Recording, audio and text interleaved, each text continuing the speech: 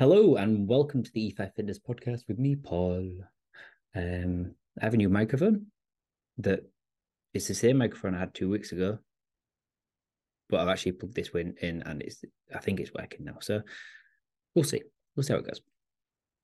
There wasn't a podcast last week because I was ill with COVID following Ireland, where I got quite inebriated on Guinness and lager and all of the other randomly expensive stuff that's in Dublin. Because Dublin, it's like €10 a pint, which, let's face it, is just outrageous. Like, it costs you €40 for 2 pints of just any lager and 2 shots. So if you get a baby Guinness, it's like €10. It's ridiculous. It's not even got Guinness in it. And then Guinness is like €8, I think, something like that. You go anywhere outside of Dublin, it's like 4, which is ironic because the Guinness factory is in Dublin. So shipping costs aren't going to be big, are they? But they just got you by the balls, haven't they? So I got really, really, really, really drunk, and spent 18 hours on a bus with some other really hungover guys on the way back on the Monday. Decided that was going to give me COVID or COVID-like symptoms. I didn't test because I didn't really see the point because I just avoided people. And then, yeah, here we are. And what that's done is I'm just going to talk about alcohol today. Because I drink pretty much after every cricket game. There's just a difference between drinking 1, maybe 2 pints and then drinking like 10 to 15. And that's what we're going to talk about. We're going to talk about how it affects us and sort of if the effects of it are as bad as what everybody thinks they are, or maybe some people don't think it's as bad because people do get drunk on a weekly basis and still lose body fat because that's still possible. So the whole premise is like, can we actually lose fat? Can we actually make progress and drink alcohol? Can we do it? Is it sensible? How do we do it? And what not to do?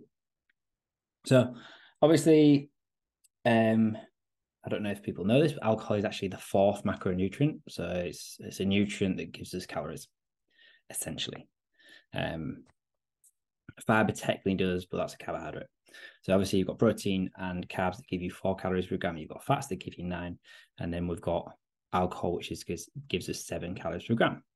However, out of the 4 macronutrients, it is the only one that doesn't actually give us anything other than those 7 calories.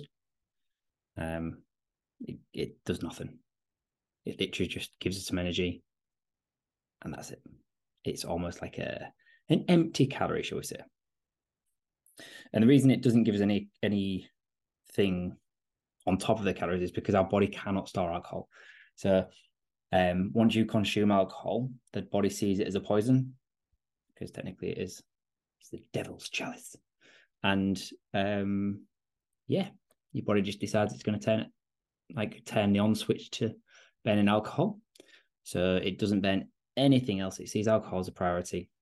When I say anything else, you're still going to burn other stuff because you don't burn just one singular thing. You don't burn purely fat, carbs, or alcohol. But the majority of what you burn will be alcohol. And usually what will happen is you'll fall asleep because you're really tired and alcohol makes you sleepy. And then once your body actually says, actually, yeah, we need to get rid of this, it makes you hyper. So it wakes you up, and that's why you've got disturbed sleep. So most people after they've drank will usually toss and turn quite often. They'll probably not sleep very well. And if you used to play sports as a kid, I say as a kid, sort of 18 plus, when you're like college, maybe university, you used to go out on a Saturday night, play football on a Sunday morning, and like get absolutely leathered and just have the most energy.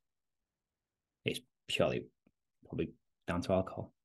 I remember turning up to a Sunday league game and my mate just threw up pretty much out the whole game. And he scored 6 goals. I turned up fresh as a daisy and I was on the bench. So, yeah. Not bothered by it, don't worry. Not bothered. Don't lose sleep over that at all. Mainly because I wasn't drunk. Okay, so yeah, it is empty calories. And like I said, we burn alcohol is a priority. So what that does do as a knock-on effect, it creates something called lipolysis. It stops us going through lipolysis. So lipolysis is the breakdown of fat into fuel. So obviously it stops that. It also stops glycolysis as well to an extent, which is carbohydrates getting broken down to fuel. Basically, you burn alcohol. That's it. That's all you need to know. The knock-on effects from actually like drinking is when we eat like a larger meal at lunch, for example, your body naturally compensates. So it naturally sends the fullness signals, makes you feel full. And then you actually see it tired, satiated. Never always struggled with that word. And I tried doing a PhD on that. It was satiated for like the period of time, which pretty much correlates with the calories and the volume of food that you've had. And because you've had that larger meal, your body will just compensate, and you'll typically eat a smaller meal after that. With alcohol, there is no compensation. It actually works in the inverse way. So the more alcohol you drink or consume, the less full you will feel. This goes past like the bloated sensations or the gastrointestinal issues that you might have from shots of sambuca, for example, which make me throw up. But from a physiological hunger hormone, it actually does make you feel fuller. Makes you feel hungrier as you go through sort of the stages of drunkenness. So when you're at that silly drunk and you're absolutely trashed, end of the night comes, hungry as hell, takeaway, yay! And what that does, because your body's only going to burn off that alcohol. You might have done loads of dancing, but that's just alcohol fueling that, and like alcohol confidence as well, which is great. All of that food that you've ingested kind of just sits behind this alcohol blocker to an extent. Quite a poor analogy, and won't get burnt, it'll just get stored. Because we can't store the alcohol, we're going to use that as fuel.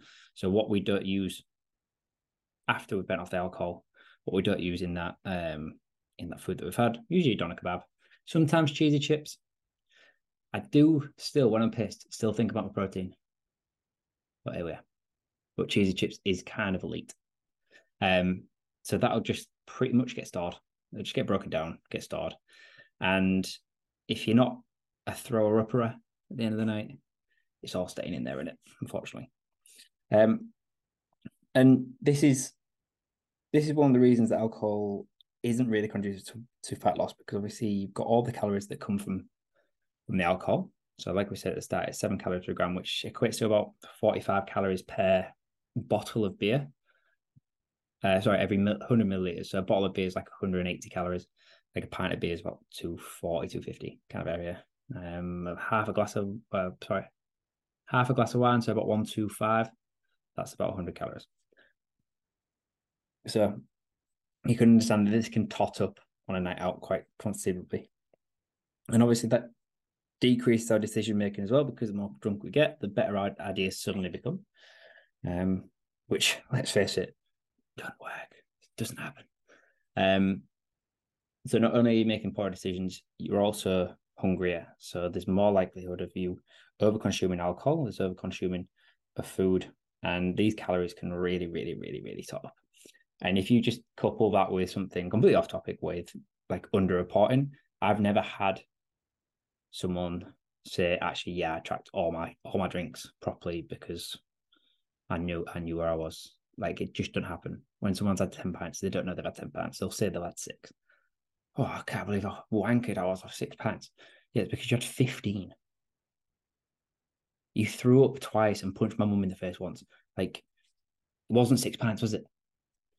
So, if you've got to factor in sort of the appetite control, you've got to factor in the calories, you've got to factor in the next day as well. So the hangover, like not many people wake up fresh as a daisy. Like my best mate doesn't get hangovers. I think he's starting to in his old age now. He's 33. But the first thing he'll drink after a night out is orange Fanta. He'll have orange Fanta, So apparently that's the key.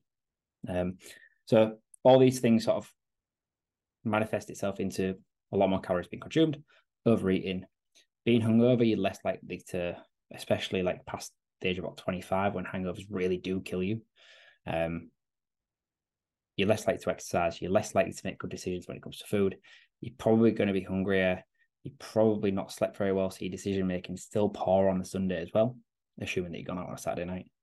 And you've also got to factor in the recovery that from training that might have happened. So if, for example, I play cricket, rugby, football on a Saturday, whatever I might play, Sunday I'm going to be aching, and my recovery isn't going to be great because of the alcohol, because it's just not great for recovery.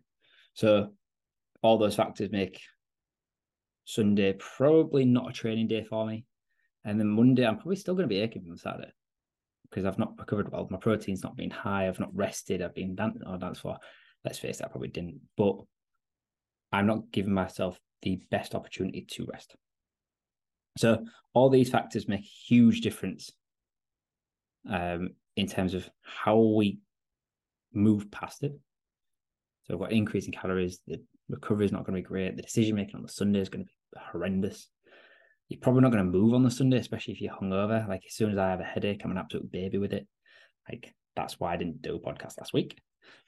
And then there are other things that have a little bit of an effect on us. Obviously, the alcohol doesn't only come as alcohol. We don't just get pure alcohol. So when we look at our fruity ciders, you've got all that sugar that's involved in them as well.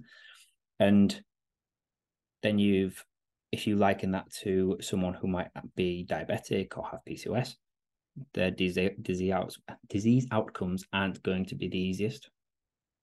They're not going to be the best drinks for them in that term. Like I've got a couple of PCOS clients, and I would usually say to them that drinking is not a great idea. I don't ever tell anybody to not drink because it's not my place, but avoidance is probably key there.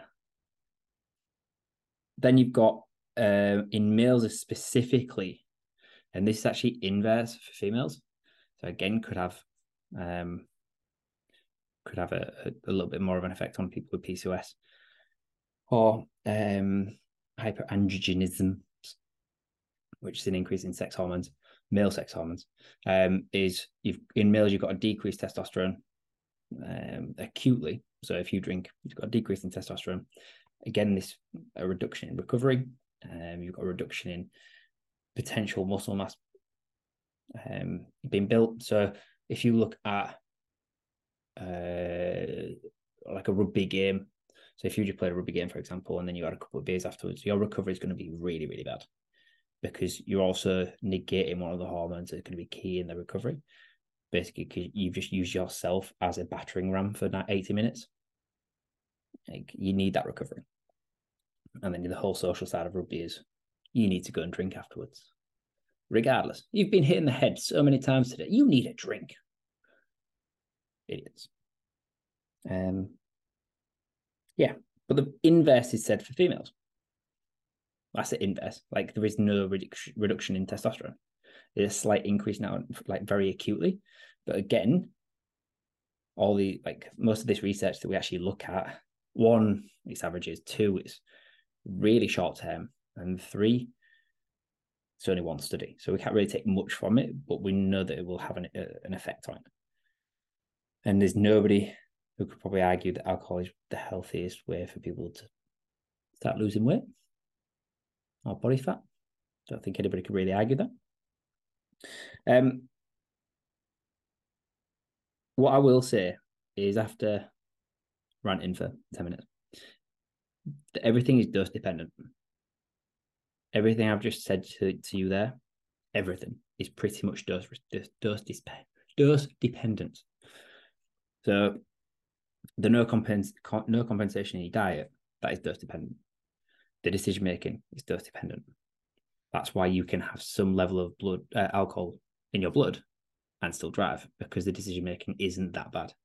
Inhibitions haven't completely gone. All the sort of the alcohol being burnt off as a fuel source. Like if you only have 1 pint, you've only had 42 calories, so 6 grams of alcohol. Like it's not really going to be something that's going to keep you up. So it's dose dependent. So try not to think of it, oh, all alcohol is really bad. Try not to think, oh, I can't drink that one glass of wine at my mate's wedding or a christening or a birthday or whatever. I can't, whatever it might be. Don't think of it like that. Think of it as, all right, if I'm going to go and get rat-assed, I've got to really know that shit might hit the fan that night, the day after, when it comes to my diet, when it comes to my nutrition, when it comes to my decision making, when it comes to my training. All these factors make a difference. But there are ways we can negate that. So personally, I would set limits. So you can set limits on the day. You can set limits on how many times a month you might drink. You might just be like, all right, I only drink on special occasions or on holidays or whatever, rather than on days ending in Y. Or I don't drink at home. Simple. Making sure it's not every week. Like just say, all right, well, yeah, for me, after cricket, I might drink 1 beer at least after every week, but sometimes it might turn into 4. Sometimes I go home after 1. Pretty simple, really. And if you do go out, you go on a night out, like alternate between like a vodka diet mixer and just the diet mixer. Nobody in your friendship group will question that, because usually they're at ass and they'll be like, oh yeah, Paul's got a drink here. And they don't know if he's got vodka in it. And nobody's going to be like, oh, can I have a bit of your drink? Whenever they're drinking the same. Like, why would they? And then secondly, I'd question your friendship group if they ever question why you weren't drinking. Is what it is. Go for low calorie stuff. So avoid like your copper bags and your old moussadas and stuff like that, because like 400 calories nearly, like, all right, yeah, they're tasty. But fuck me. 400 calories, and it's just essentially just sugar and alcohol. It's ridiculous. And like if you have got like a group of you that don't really like drinking, and why don't you make your social events not alcohol based? Oh yeah, do you want to go whip this weekend? Do you want to go for a walk? Do you want to go hiking? Do you want to go paddleboarding? Whatever it might be. Depends what access you've got to things. Oh, do you want to just go and sit in a park and have a picnic instead? Oh yeah, absolutely. That sounds great. So the last one I'd probably say is smaller glass, but don't stress about that. With all this, everything's your choice. All right. One of my clients is just started, and he went on to a social event the other week and didn't drink up until someone bought him a drink, and it took being asked 4 times by the same person within 2 to 3 minutes. Do you want a drink? Why aren't you drinking? Oh, come on, it's only 1. For him to actually just say, all right, yeah, fine, I'll get a drink. So peer pressure is the big one. And sometimes you just have to be strong. And if you find yourself being surrounded by people who peer pressure you into doing stuff like this, right, yes, it is only 1 drink, but 1 tends to 2 inhibitions. And it could be easily 4, 5, 6, 7, 8, a full night, whatever.